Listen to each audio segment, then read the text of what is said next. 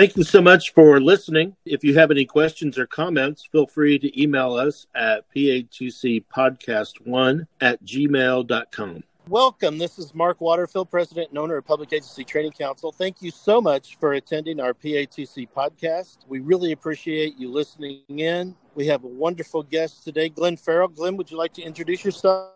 My name is Glenn Ferrell, and I live in Lakeland, Florida, right in between Tampa and Orlando. I've been down here for 37 years, I guess it is. I'm not sure how long it takes to be a native to Florida by default, but I might have passed that. I'm not sure. Started at the Sheriff's Office in Polk County in law enforcement. Sheriff Garrity Judd, I've worked for him since he became sheriff long ago. And I started there in the fall of 91. I worked 30 years full-time at the Sheriff's Office there, and I'm still auxiliary there. And I also do some contract investigations for local municipalities in the area. Aside from that, back about 20 years ago now, or actually this is our 20th anniversary year, the Florida Internal Affairs Investigators Association was formed. Actually, somebody you're familiar with, Rick Lober, was instrumental in that as well. So I've been a part of that organization all along as well. Over the state of Florida, a lot of people that are part of that organization are from different agencies all over the state. So that's pretty much it in a little bit of a nutshell. What do you teach for PATC? Internal affairs issues. One of the classes I teach is legal issues and internal affairs, advanced internal affairs, and we center a lot on legal issues. Also, I teach that certification course from time to time, and basic internal affairs. Everything to do with internal affairs. And what are the subjects that you teach about? To some extent, that can vary depending on the class, but primarily we talk about social media investigations, which you know is a big thing and it's always changing. We talk about harassment, hostile workplace and harassment investigations. It's a really sort of a hotbed in just about any organization. We talk a little bit about developing a trustworthy administrative investigations unit. We have a section on that. Talk about de-escalation. We've got several topics that we cover, and body cams and you know, that's an ever-changing landscape in law enforcement now. That has really become, in the last few years, a big issue for law enforcement. And we talk about the case law that surrounds a lot of these things and practical application of those things. Who are typical attendees? Well, we have, you know, every class I ask, and my hope is that people aren't just assigned to internal affairs without wanting to work in that unit. And we can talk more about that later if you'd like. But I always have people raise their hands and find out how long they've been in the unit and if they sought to get in that unit or if they were just assigned there. And we will have people, it's funny, the last class that we did in Las Vegas just recently, we had a lady that had 1 day in internal affairs before she showed up. And then we'll have people that are administrators, chiefs and that sort of thing in agencies that have been doing this thing for, 20 and 30 years. So it's a wide variety, and every class is a little bit different. We try to tailor that class to the specific needs of the group at that particular class. I would assume with the turnover in law enforcement, you would get some new people often in your class. Yeah, I would say probably the majority of people in the class have been in some sort of administrative investigative unit for anywhere from 2 to 5 or 6 years. That's sort of the average. Generally speaking, people are moving through the administrative investigations or the internal affairs unit, and that's always changing, probably due to people coming and going in the profession, but also it tends to be a place where people are asked to serve if they're being groomed for leadership in an agency a lot of times. Are there some egregious examples that you use?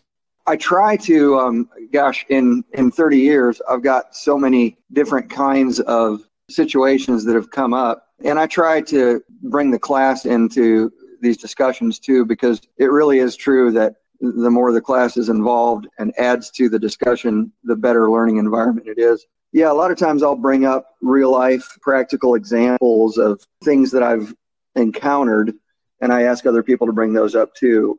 And people are people no matter what. And to some extent, you run into the same types of issues with different nuances, whether it's, people kind of joke around saying sex, drugs, and rock and roll, but, so many times law enforcement isn't exempt from some of those same issues that you're going to have anywhere else. So, yeah, I've got plenty of examples that come up and we talk about whether it's, people stealing or cheating on their spouses on duty. There's a lot of things that I'm sure people listening to this podcast, if they are part of a different organization, they could probably say, oh, I've got an example of that. And we always try to bring those up during discussion.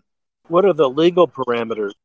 We talk a lot about case law and how that impacts the nuts and bolts of what we do and what happened to develop that case law. I'm of the strong opinion that a holistic kind of learning where why do we do the things we do? What happened to create an issue that had to be resolved in court that created case law that now we all follow in our jobs? If we can understand that, it not only contributes to a better learning environment, but it also helps a lot in the practical application of those in our day-to-day jobs. So we cover a lot of case law on all of these issues. I try to not bore people with case law, but kind of bring up the how and why do we do things and relate it back to that.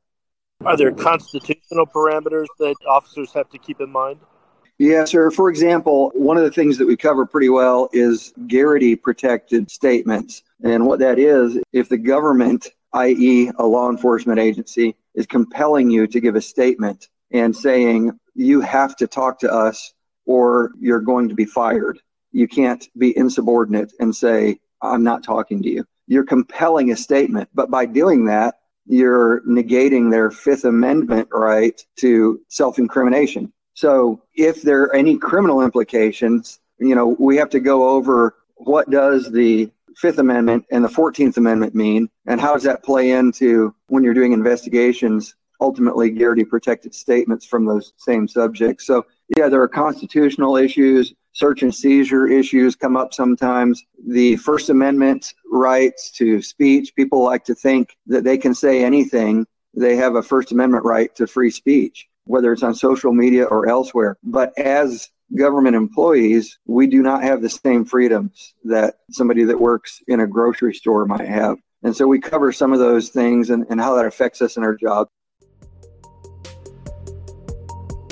I've got an exciting announcement about an upcoming conference that we have in Gatlinburg, Tennessee, right there by the Smoky Mountains, and we have a wonderful facility at the Gatlinburg Conference Center. We have wonderful classes, the Detective and New Criminal Investigator, Internal Affairs Conference and Certification, Hostage Negotiation, Linkage Investigation, Cyber Currency, Dark Web, and Social Media, as well as Search Warrant Major Case Investigation.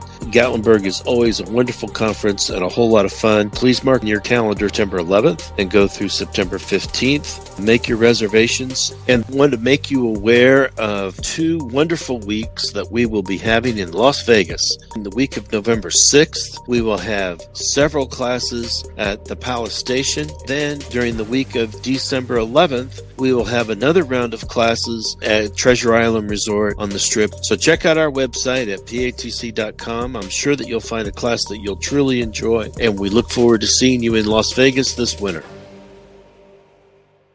Are employment law concerns discussed in your classes?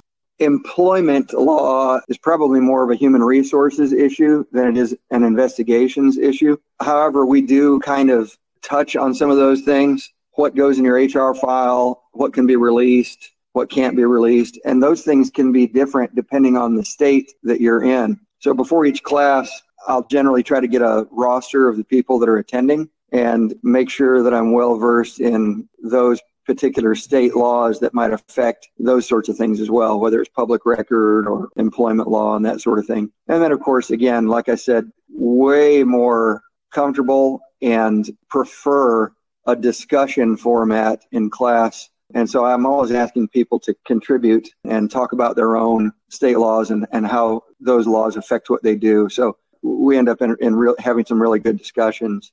You mentioned body cameras. What is the current thinking among most departments with respect to body cameras? Yeah, that's really interesting. The first study that was done on the effects of body cameras was in Rialto, California. It showed a drastic, really dramatic impact on the number of uses of force by the officers and the number of complaints against the officers. There were follow-up studies the next year in Phoenix, and there were a couple of others right at the beginning. And then, people started questioning because some of those studies were funded by Taser International and some of the people that were actually making the equipment. So some people started asking, well, can we really trust those results? So then we had some universities that did some studies. And anyway, this thing has developed. And as you know, in 2020, because of a lot of different issues, there was a stronger call for body cams. So it really picked up the tempo with regard to agencies wanting body cams. Well, what we've found more recently, still everybody likes body cams. It's very rare that you find somebody that says, we don't want body cams because of whatever, some sort of opinion about whether you should or shouldn't have body cams. But what we are finding is that a lot of agencies, even though there are state mandates in several states saying every agency has to have them, a lot of agencies are not complying with that because while grants cover the purchase cost of a lot of that equipment, the maintenance of a body cam program is far more expensive. And some agencies just can't afford.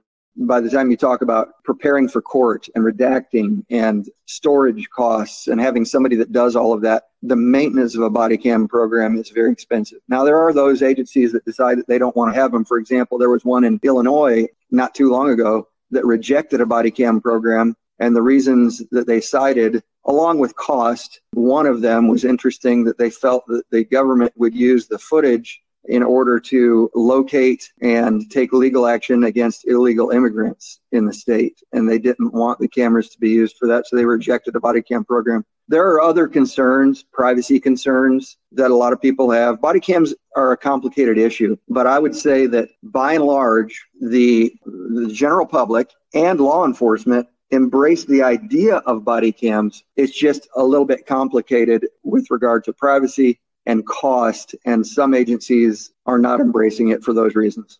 Do you allow officers to see the body cam footage in an investigation? Yeah, great question. I always ask that question too and get people to discuss that a little bit in the class. There are two schools of thought. As a matter of fact, there are a couple of police leadership organizations that have differing opinions on that, and we go over that in the class. One of those organizations says that you should allow full viewing of the body cam footage before the officer writes the report. They should be able to see everything before they ever put a report to record. Another organization says that, no, you should make the person write the report first and then let them view the footage if they want to later.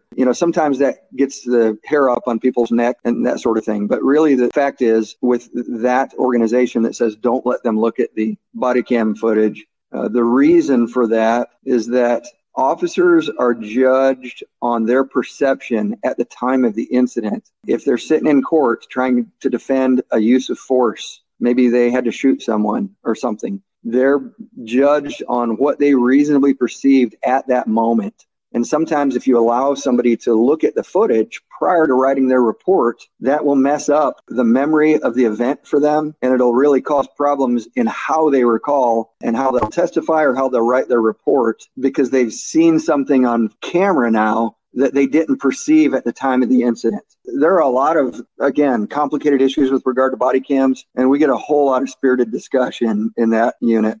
So what do you like to do when you're not teaching? Oh, my goodness. That's a great question. I find a way to fill up every second of my life, it seems like. But, when we were just doing that class out in Las Vegas, I took a day after we were done. I drove up to Zion National Park in Utah. I got to hike the Angel's Landing Trail, which, oh, my goodness, it was breathtaking. I love being outdoors. I love hiking. I actually have, as strange as this might sound, I've always been involved with exotic reptiles. I've got a separate building on my property that I breed some endangered and rare exotic reptiles. I started out as a kid catching snakes out of a pond. This is a way as an adult that I can do it and not seem too immature. We also have a separate business. When I say about ponds, we build koi ponds and water gardens. Like I said, I'm involved in a lot of different things. We just built a pond, incidentally, for David Bautista. He's a guy that has acted in a few movies as a wrestler that's gone into acting, and that was a fun project. But I find ways to stay busy. Thank you so much. You're a great instructor, and we really enjoy our relationship with you. Thank you for appearing on this podcast. Thank you, Mark. I appreciate it. 1, 2.